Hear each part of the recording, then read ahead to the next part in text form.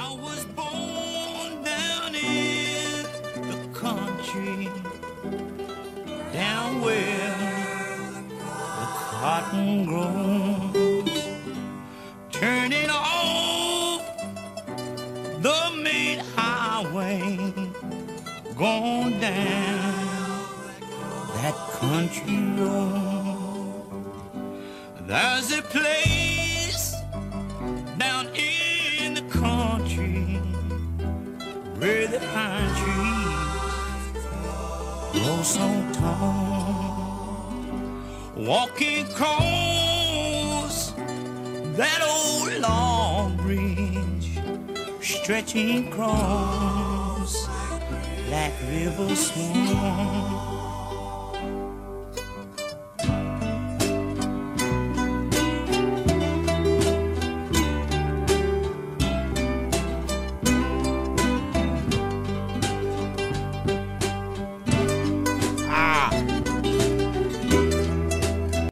Good morning.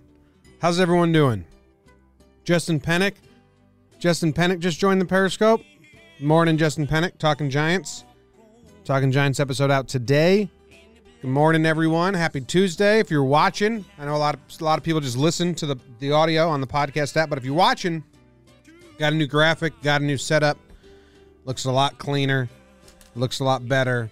I think it's less production work, but when I'm looking at my computer, I'm not looking at my computer. All right, so cool. Good morning, everyone. Let's see. Morning to Alec, Nicholas, Norm, Abe, the True Zach, Scott P. Troy's here. Not Mr. Moon's in the chat, in the Periscope. Kyle's there. T. Miller says, nice new layout. Yep. And Facebook, we got Jonathan Krause. My favorite kindergarten teacher's name was Krause, and my good friend Jeff Krause's name is Krause. So good morning, Jonathan Krause. I actually have to test something in the Periscope. Hello. I'm typing hello. Can I pin my own comment? Is that something you can... Oh! Just said error. Can you pin comments on Periscope? Hide chat? Producer Luke told me I could pin comments, and now I'm trying this, and it seems like an inopportune time to try it. But we're going to do it. Don't know how this works. Fuck, every time I click it, it just says error. Anyway, whatever. Link Ray's playing. Link Ray, this song by Link Ray, Black River Swamp. If you live in anywhere that's green in the summer, when you can hear like the crickets and you're driving through green at night, this is the perfect song for it. You just put this song on and you drive through the summer night and you're in a mundane, mellowed out mood.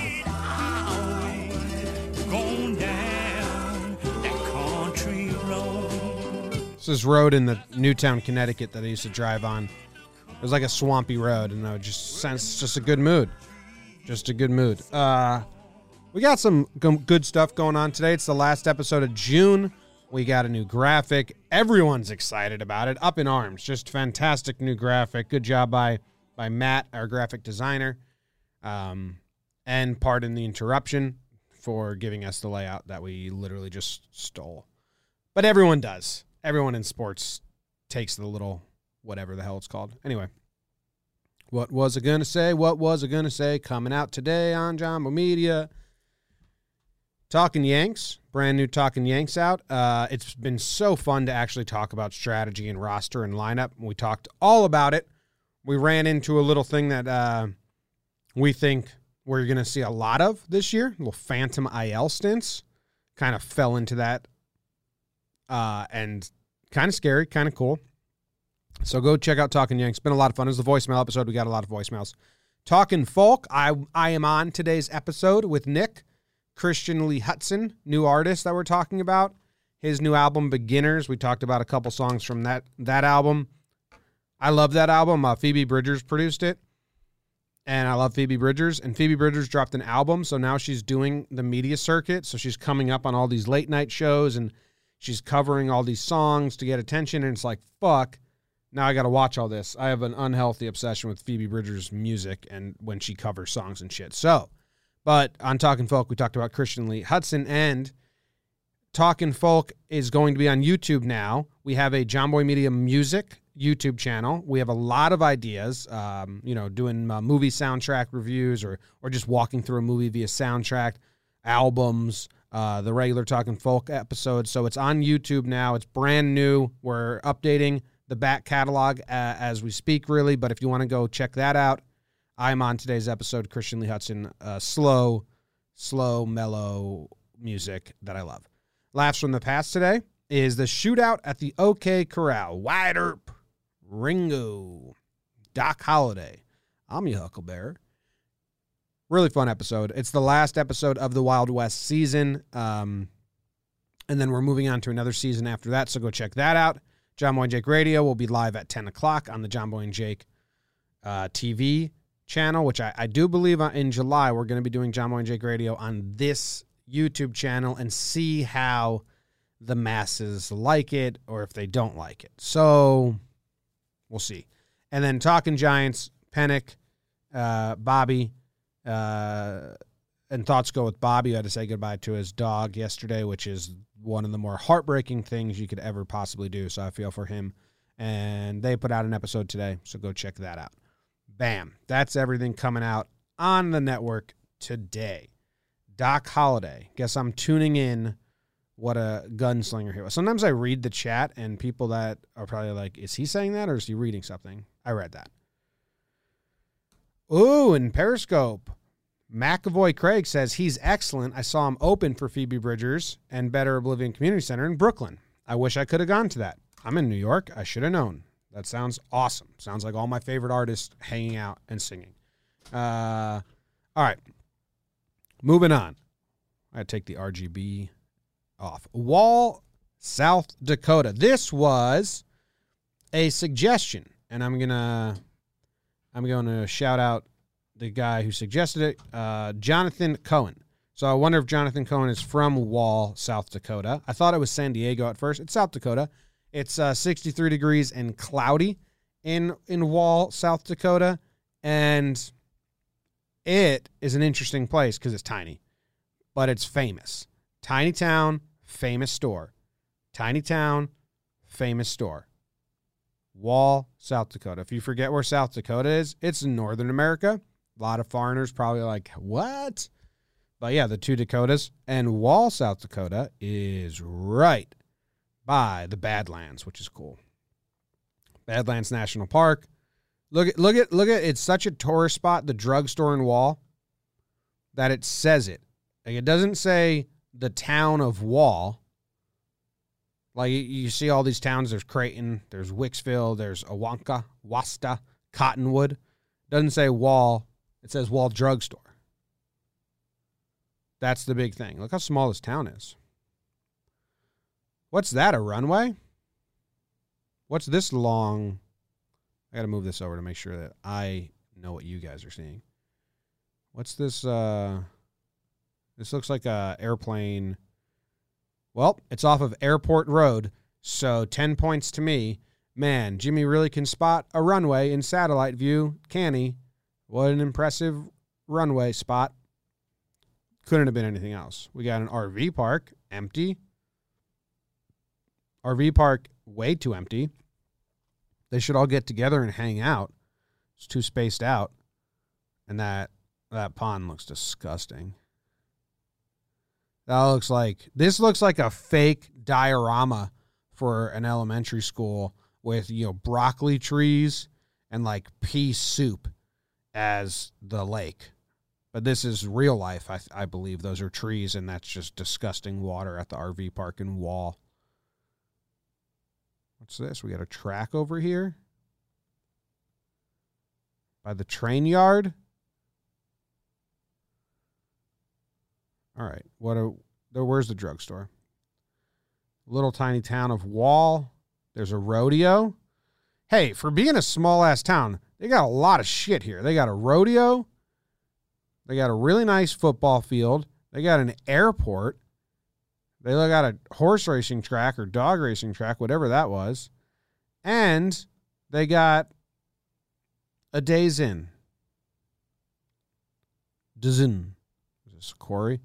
So it's called Wall because the mountains formed walls of the Badlands, I believe, is what it said. And the Wall drugstore is fucking nuts. Here it is. Wall drugstore. There it is. Cactus Cafe Lounge. So the drugstore, the drugstore in Wall gets 20,000 different people go to it a day. It opened in 1931 during the Depression, and it was just a pharmacy. And the dude was like, hey, how do we get more people to come to our drugstore? So they offered free water. So they just had big homemade signs on the side of the road. Hey, there's free iced cold water up ahead, which was huge. You know, ice was hard to come by. The ice trade is hilarious. Do you guys know about the ice trade? Oh, the ice trade's so funny. The ice trade, so, you know, in the UK, they like warm beverages, warm beer and all that because they didn't have ice. They didn't have giant lakes that froze every single winter that they can get ice out of. They didn't have the electronics and the technology to just create ice. So there was an ice trade, and the rich of the rich in Britain would pay for ice from the Great Lakes. So they would cut these huge blocks of ice, and they would put them on ships, and they would ship them to the UK. The only problem was about 80% of the inventory would melt during transportation. So stupid. Anyway, that always cracks me up. The ice trade, where you lose all of your inventory due to melting. They offered ice cold water for free, though, and 5-cent coffee, and that did it. That made them like a destination. Put them on the map. A place has free water, bam. Which I think now a lot of states legally have to give you free water if you order food. Otherwise, you can be like, I choked and it was your fault. But, man, Wall Drugstore, they're pioneers. Pioneers. Water. We'll give you water. It's huge.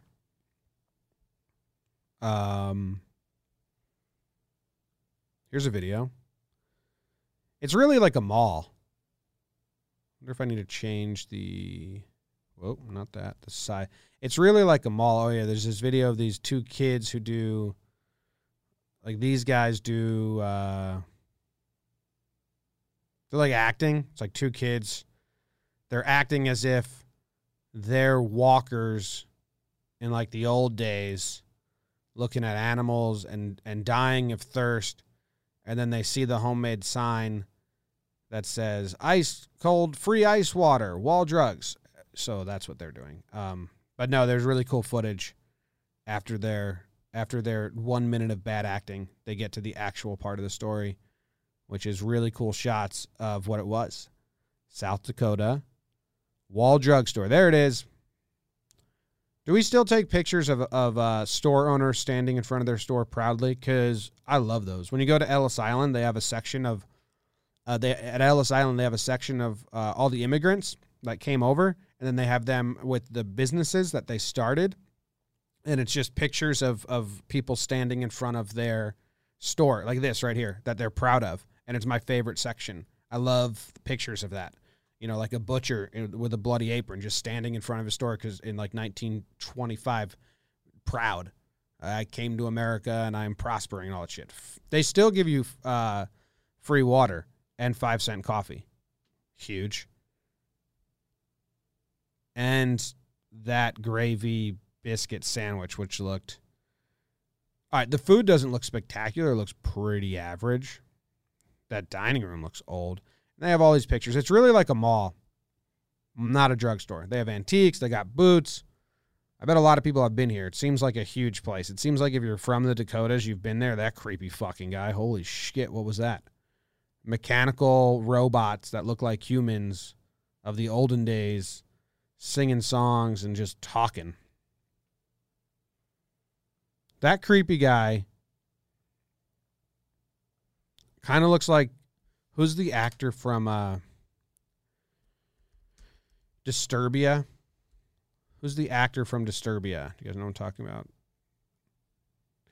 David Morse. Okay, David Morse. That guy, when David Morse played George Washington and John Adams, Oh, guys, I think I nailed it. I fucking nailed that. That might be the most impressive comparison with how quickly I did that. I saw this creepy robot and said, that looks like David Morse when he played George Washington. And it's almost, can you guys not even see? It's almost there. Need a side-by-side. Just perfect. Looks like I'm going to have a fantastic day.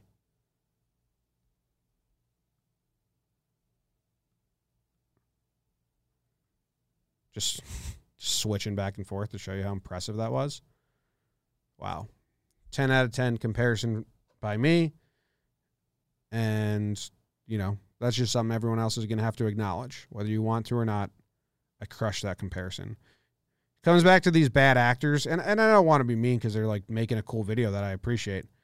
But the guy on the right's face when the other guy's talking, like right there. Oh, that made me laugh last night. I was pretty gummied up, but like, hold on. Let me, he delivers his line. I'm going to do playback speed halfway. He delivers his line, and then he gives this like look right here after he delivers it. Like the fake the fake water drink. And this weird ass fucking look.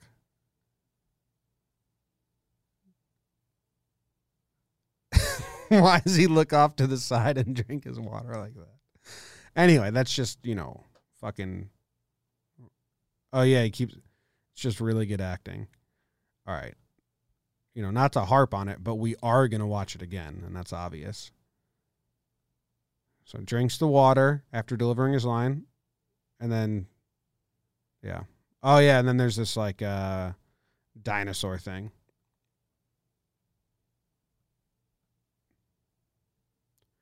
Where's the dinosaur? I guess this is a big attraction. I wouldn't care about this. Maybe kids really like the dinosaur thing.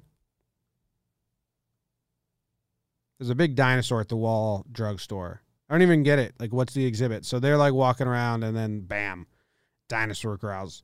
And then they get really scared.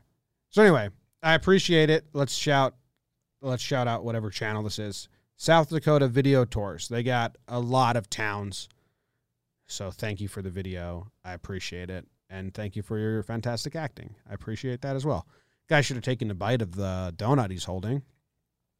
Seems fair. Is that a donut? Kind of looks like a bagel with cream cheese smeared on top, which would be weird, and we'd all agree that that's kind of weird. Anyway, that's the Wall, South Dakota, and the Wall drugstore. 20,000 people a day. How nuts is that? It's like an amusement park. Do people, like, you think it's more of a stop by when you're traveling? But 20,000 people a day makes it seem like people put it in their plans. Like, that's not the stop on the way to the destination. That's the destination, which is not how I would have viewed it. But what do I know? What do I know about Wall Drugstore in South Dakota? Literally nothing. Well, I know a little bit because I just did a little bit of research. But, on top of that, nothing. Anyway, that's the Wall Drugstore. And that's all I have to say about that. Our baseball player today is Harry Lumley. Harry Lumley was a really good home run hitter, one of the premier sluggers of the dead ball era, which is actually quite impressive because the balls didn't go anywhere. So if you hit home runs then, they said if he got to play with the tight balls, that he would have crushed it. But he also couldn't control his weight gain. And he got injured a good amount and didn't have a long career. But in 1906, him and Honus Wagner fought for leadership in the batting race.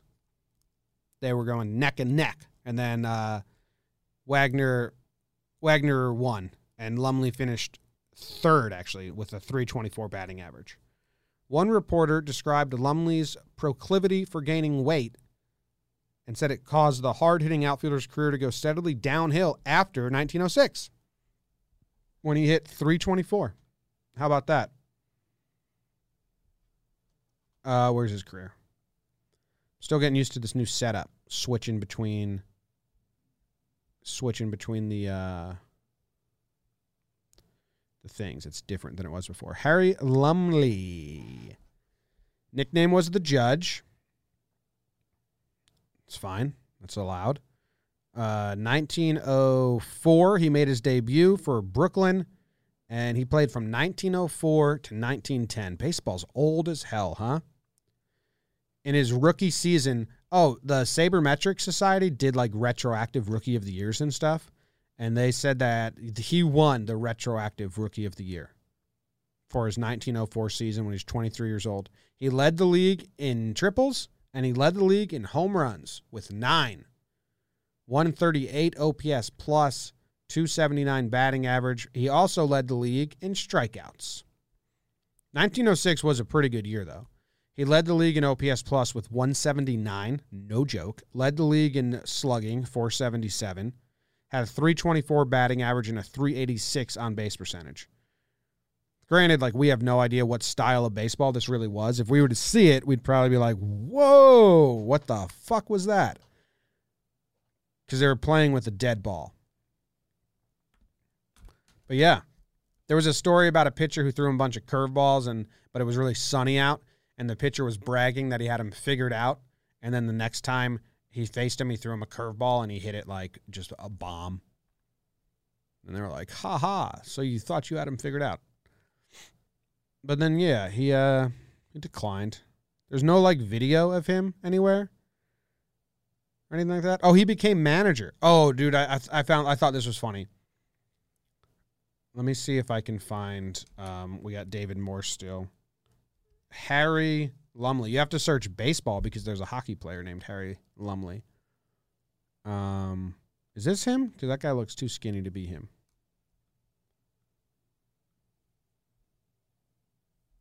No, it's Tim Jordan, so it's not him. Here he is. Open image in new tab. Put it on the screen. That's fucking tiny. Okay, well, there he is. While I tell you, it looks kind of chubby, huh? So this says that he started slumping after his 1906 season. He gained weight. He started slumping so bad that a fan, I put this as the title, so you already know. A fan, Jill, I need your help with a better title. A fan took an umbrella and just threw it onto the field right at him, and the umbrella landed spiked in the grass right in front of him. That's scary. It's like the scene in 61 when the fan throws a chair at Roger Maris. It's like, Jesus Christ, that's scary. Umbrella just comes rocking it at you. It'll really hurt. They would just call him a rotten has-been. He was like 28 years old. He had one good season. It's pretty quick to go to be a has-been. In 1909, they named him manager. This blew me away. In 1909, they named him manager. So he was player-manager, right? Ebbett named him manager. The right fielder's appointment met with derision from some reporters who did not consider him to fit the dead ball era stereotype of a brainy and aggressive manager. They just thought he was too big and dumb to be a smart manager. That's just a classic small, short person mindset because they can't be, we can't be professional athletes. So you're just like, oh, you're too big to be smart, dude. They just need to win. Anyway, but within a week of taking over, Harry put his own mark on the club. He waived 13 players. That's insane. So this dude, the player becomes a manager. He immediately waives 13 players from the team. And he gets fired. He doesn't, he's like basically an interim manager. He gets fired. They only went 55 at 98. They sucked still. And you just let a manager get rid of 13 players. Like they had no GM back then. And then he got fired at the end of the season. It's like, what do you do with those 13 players? That sucks for those 13 players. Well, you made fucking Lumley a manager for one season and I lose my job? You shouldn't even have made him the manager. That's crazy to me. Just got rid of 13 of his teammates right away. He must have hated him. They must have hated him. Anyway, that's Larry Lumley. There's not much else. If I can go to his page. I don't even know, like, if his splits are going to be, like, he's so old. Is he going to have fun career splits? I don't even know. Let's see. Okay, they got some.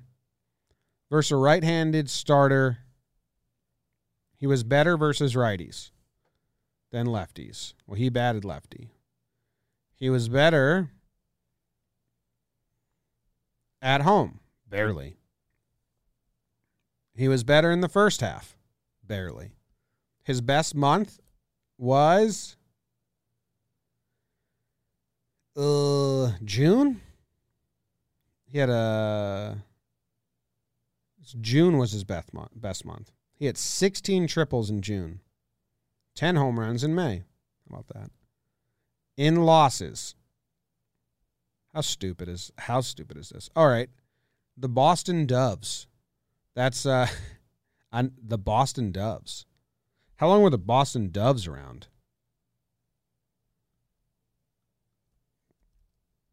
Are people going to make fun of me that the Boston Doves don't make sense to me?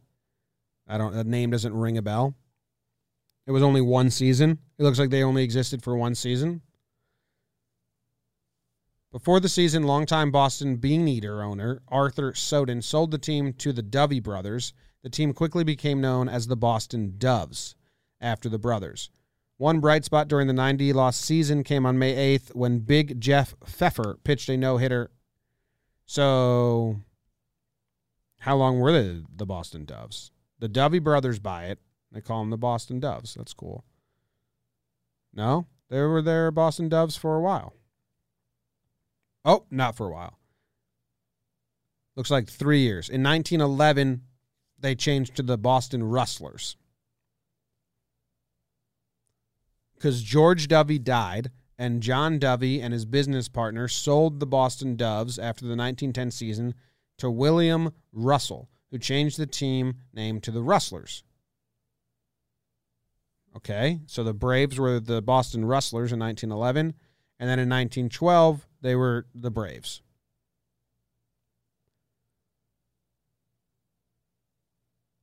The team name was renamed the Boston Braves after the tribe or the people. Wow, today I learned. Rustlers for one season, Doves for 4 seasons, Bean Eaters before that. How about that? 4 years they were the Dubs. The Chicago Orphans.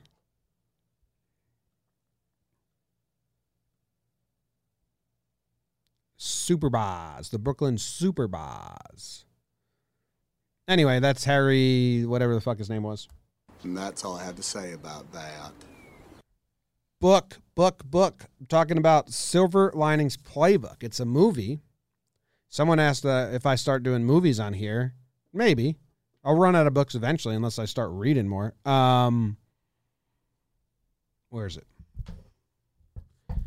This book, I really like the movie. Like, I really, really like the movie Silver Linings Playbook. It's up there with my favorite movies. I love it.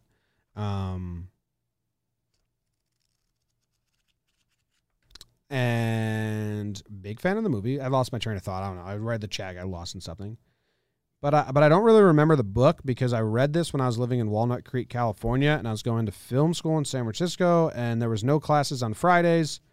So what I would do is I would just walk and read all day. So I read this in one day, and I feel like whenever you do that, it's like when you binge a show instead of watching it, watching 10 episodes over 10 weeks, and you watch all 10 in one day, you're like, oh, shit, I don't remember that.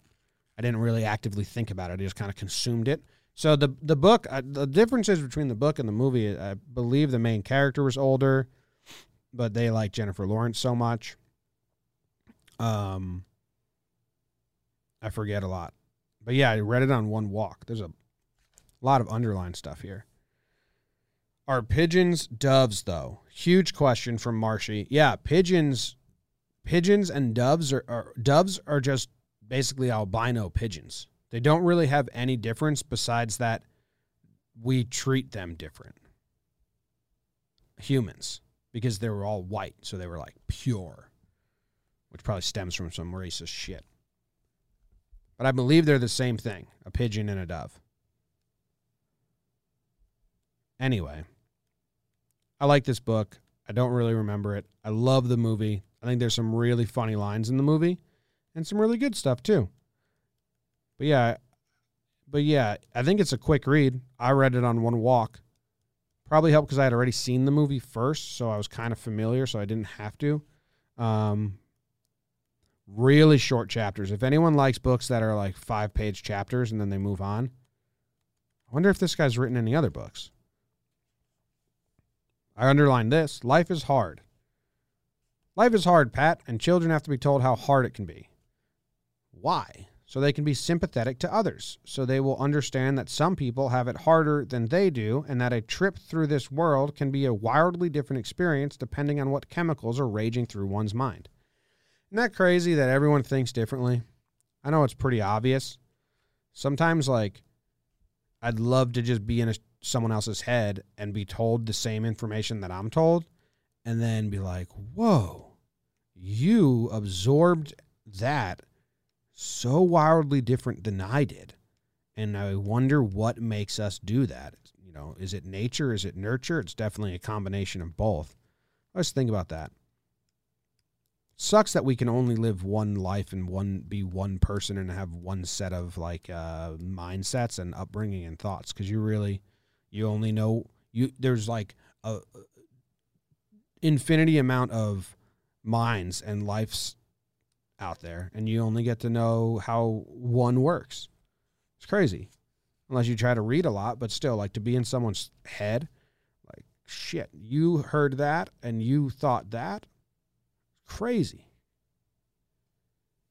Not a bad, it's a cool. Like, if everyone thought the same, it'd be bad, but I just wish that there was a way to tap in and be like, I want to experience something through someone else's head once. But you don't get to. Unless you believe in reincarnation, stuff like that. Speaking of, I read an entire article on Casper the Ghost, the movie Casper from 1995, about how crazy the CGI was and how crazy deep it was for a kids show, because they both deal with the loss of a parent, Casper and Christina Ricci's character. And I was like, whoa. I remember that as just being a silly kids movie. And then I watched some scenes and I was like, shit, that's sad as fuck. Great movie though. And then someone on like the Reddit thread commented, I've had a crush on Christina Ricci my entire life. And I was like, yeah, yep. Like when I was 10, I had a crush on 10-year-old Christina Ricci. When I was 20, I had a crush on 20-year-old. And just like, she's just kind of been like a staple of a crush. But yeah, Now and Then and Casper, big time Christina Ricci crush. Here's another quote I wrote, I underlined. Life is not a PG feel-good movie. Real life often ends badly, like our marriage did, Pat. And literature tries to document this reality while showing us it is still possible for people to endure nobly.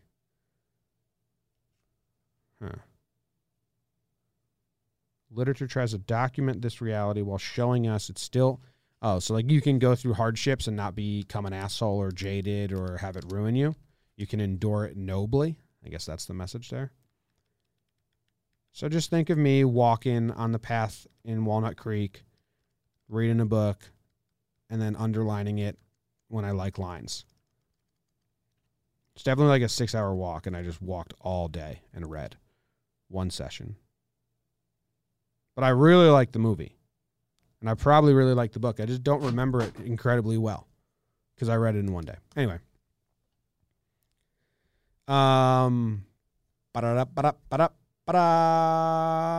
Gummy in the morning, gummy in the evening, gummy at supper time.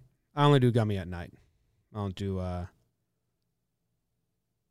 that. All right. I think we're done with the book. And that's all I have to say about that. We'll just hang out for a little, like maybe like 10 minutes, probably less than 10 minutes, until I have to go do 5 minutes prep for John Boy Jake Radio.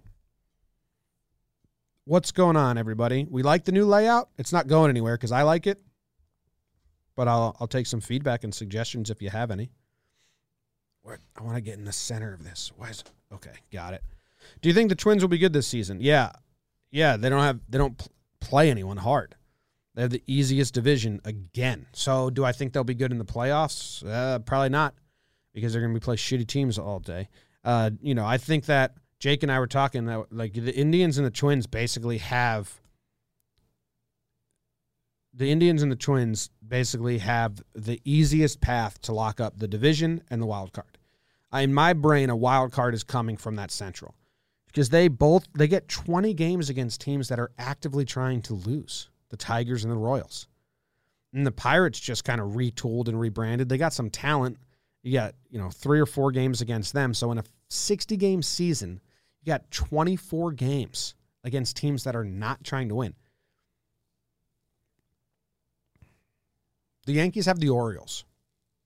The Blue Jays signed a bunch of pitchers, and they're crazy young talent. Red Sox have crazy talent on the roster still. Rays are really good. In the West, they have the Mariners, and they'll do what they're going to do. They're probably going to not try to win and just like develop guys. Then you got the Angels, just have a bang-up lineup. You got the Astros, who are good. You got the A's, who are good. You got the Rangers, who just signed a bunch of guys, have a good staff. They have a solid 1 through 5. So yeah, the Central is the weakest division. So do I think it's like weird? Do I think the Twins will make the playoffs with ease? Yes. Do I think they'll be good in the playoffs? No. It's the story of the Twins, though. They were the only team to make the playoffs last year that had a sub 500 record against winning teams. I tried to tell people that the entire time, and people just think I just hate on the Twins, and I'm not. It's just like strength of schedule is real, and how did the Twins do against good teams last year? Poorly. How'd they do in the playoffs? Poorly. So I don't know. What do you think? Who do you think benefits the most from the DH in the National League? The Dodgers? The Cubs? Schwarber? There a lot of teams. Everyone's going to benefit. I don't know. Jake did it, and I haven't looked at it in a while, but Cubs is pretty huge. But a lot of teams. The Dodgers probably the least, I think, because I think they're just going to rove and give everyone rest. So I don't know. Let's see. Oh, BX MMA in Periscope says you can't experience people's lives, but one thing you can know is it's the human condition, bro. Yeah. I think I agree. I just think it'd be cool if you could experience other people's brains for like a little bit. It's like, they say step in my shoes. I want to step in their brain. Just see what it's like. Dodgers are yoked anyway. Yeah, I mean the Dodgers are good anyway. I think they're going to be low on my list unless a Dodgers fan can make a really strong case of why the DH benefits them the most. I think they're last on my list. Like Dodgers are good and they're just going to be able to rotate players. Like they'll surely benefit, but it's not a game changer. But I Dodgers fan know more than me about the Dodgers. So if you got an argument, let me know. Twins still beat the Yankees for most home runs. Sure did. Hit it bombs. Are the young Cardinals pitchers going to benefit from the short season? Yeah, we'll see, man. I mean, next 2021 might be beneficial. But I don't know how it's all going to know. I don't know how it's going to go. Hey, Jimmy, what's this show all about for people in the back? Is that because I didn't do the intro? I got to start making the intro a priority. I was too excited about the new backdrop. Well, anyway, this is the Tom Green Show. It's not the Green Tom Show. This is my favorite show because it's my show. No, that's the intro to the Tom Green Show, which is the greatest intro of all time. This is the Tom Green Show. It's not the Green Tom Show. This is my favorite show because it's my show. This is the morning show. It's baseball. This is the morning show. It's little bite-sized bits of everything I like. History, geography, American towns, baseball, books, and talking with you guys. Intro at the end again. Yeah. Are you primarily sidearm or backhand in disc golf? Backhand. I only go forehand or sidearm when, you're pinned up against a tree and you don't have a line and you need to. And I'm not bad at it if it's like a close distance and an accuracy, but I couldn't get any distance. I'm like probably 99%. Whew. You want me to cut my desk with a chainsaw? Do you remember when Tom Green, whose desk, he cut a desk with a chainsaw and there was electrical cords inside the desk that he just missed? Forgot about that. I think it's the Nats who benefit more from the DH, more rest for the older guys and keep the starters in longer. Could be, yeah. We got a lot of guys. I mean, Zimmerman's not playing now. We know that, so it's one less old guy to worry about.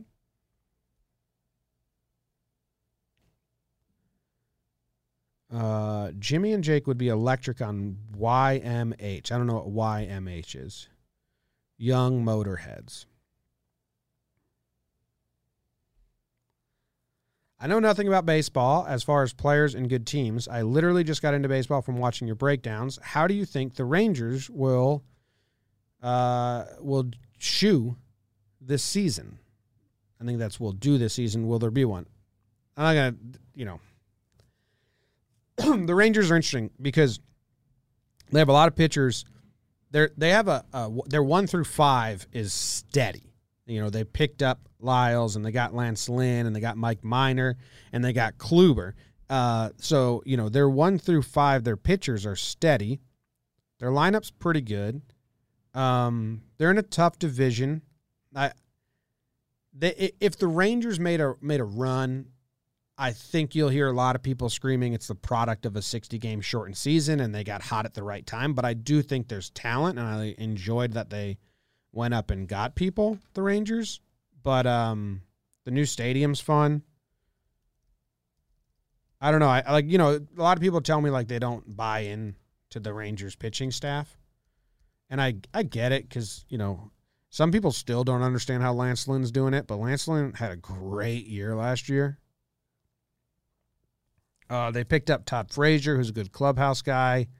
Who else they got? I'm looking at it now. Gibson. I knew I was missing a pitcher. Like, their 1 through 5 are professional arms. You don't have, like, a prospect or a rookie or anything there. Depends on Kluber.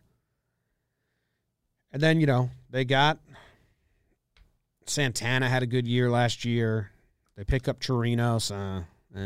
Frazier's good. Gallo. I don't know. But it would be surprising if they come out on top. Do you think Yachty only has 60 more games with the Cardinals or in his career? I don't know. I know a lot of people have followed that closer than I have, so I wouldn't even offer like a half-assed attempt at a take on it. How about those Phillies? Phillies are interesting because I don't think the Phillies pitching is amazing. I like their lineup, and Joe Girardi's really good at getting wins out of clubs. However, he has to. But, yeah, like if Wheeler or Nola get hurt, I think you're kind of without a staff in a shortened season that's going to depend on pitching. They're kind of like they don't. Yeah, Wheeler can be a stud. He hasn't been. He's been good. Arrieta, Velasquez and Eflin, I don't know. I don't love the Phillies starting rotation, especially when you're in a division with the Braves and the Mets and the national starters. So,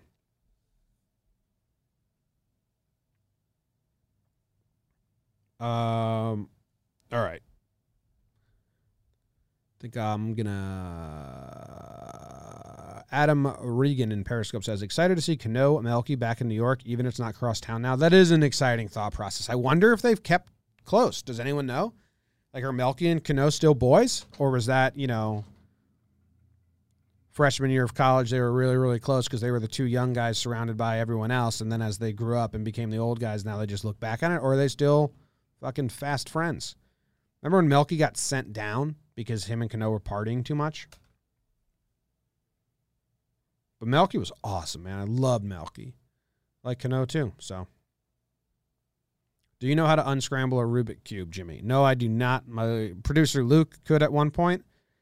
And once he told me that, like, it's just like 1, 2, 3, 1, 2, 1, 2, 3, 1, 2, 1, 2, 3, 1, 2, 1, 2, 3, 1, 2, 1, 2, like something like that. I was like, ugh, it's not as cool as I thought it would be. You think that Rubik's Cube's awesome and people are solving a mystery with their hands, you know? You know, like when you have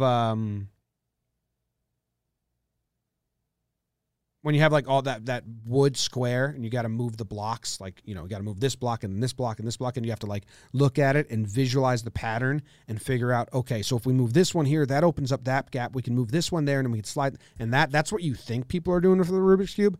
And then someone who can do it explains it to you and they're like, you're just doing math with your hands. And I was like, oh my God, I thought it was cool for a second. Now I think it's the lamest thing in the world. So we finally end the show with my thoughts on Rubik's Cube. Been a long time coming, but we got there. Oh, I lost the Roadcaster, it sounds like. Bummer. It looks like the music's not coming out of the way it's supposed to come out. So I was going to end the show, and now I'm wondering, is it worth it to try and fix this? Or do I just don't care and end the show how I want to end it? That's what we're wondering, the collective we. Everyone's wondering it. Some people are saying it's not worth it, Jimmy. It is not worth it. Fixed it. In your faces, everyone who doubted me. I'll be here tomorrow, and then I'm done. Tomorrow is Friday for me, taking Thursday and Friday off to celebrate weekend with my family before we strap in for a huge... Oh, we have William Shelby wants a Mac update. My dog, MacDougal. MacDougal's doing fantastic. Half-trained, biting a lot. We're getting a JJR episode today. Yep, in 10 minutes. I got to get over there. And I found the poem that I couldn't find yesterday. I found it. I texted it to producer Luke. I was hoping he would post it on Twitter or Instagram. I don't know if he did. But, all right, I got to go. I got 10 minutes to edit this, put it up, and then get out of here. See you guys.